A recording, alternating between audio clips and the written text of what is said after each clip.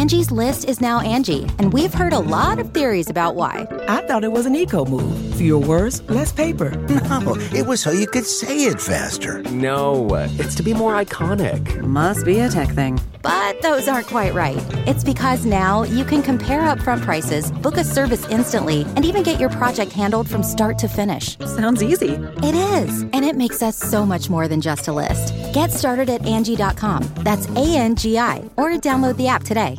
It's eggplant pasta night, people. From at home in the kitchen, here's Rachel Ray with Rach on the Radio. Here's the eggplant. It's been resting with a little salt to get out all the excess liquid. We've cut them into batons, and we're gonna let these guys brown. Then we're going to add a little more olive oil and chili paste. And once that melts into the oil, I have red onion and a few cloves of garlic. Adding the cherry tomatoes. So this is a pasta that's best with shortcut pasta. For this recipe and more food tips, go to RachelRayShow.com.